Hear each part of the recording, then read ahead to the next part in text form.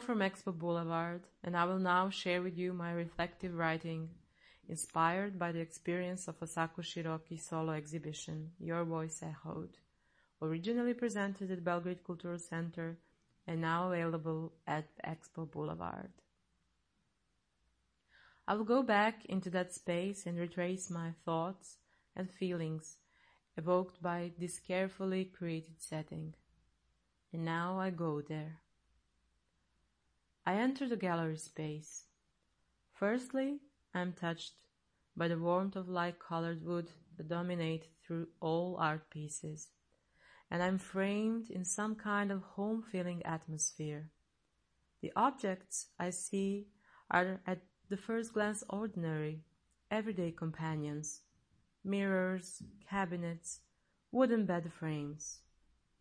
But then I capture their frozen in time and fluid relations between each other, between them and walls, them and floor.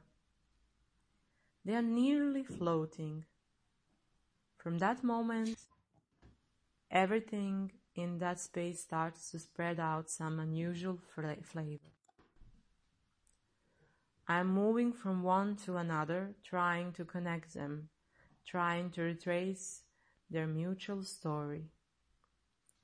Recognition of function of these objects takes me into a space where the moment of now is stretched into infinity, so every other dimension of reality is slightly distorted. That takes me into an experience of different me which is spread across different timelines, occupied by simple everyday rituals transcended by the routine.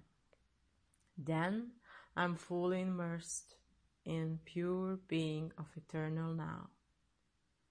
Density of the negative empty space is so dominant that in the end, feeling of just existing, just breathing, is all I am left with.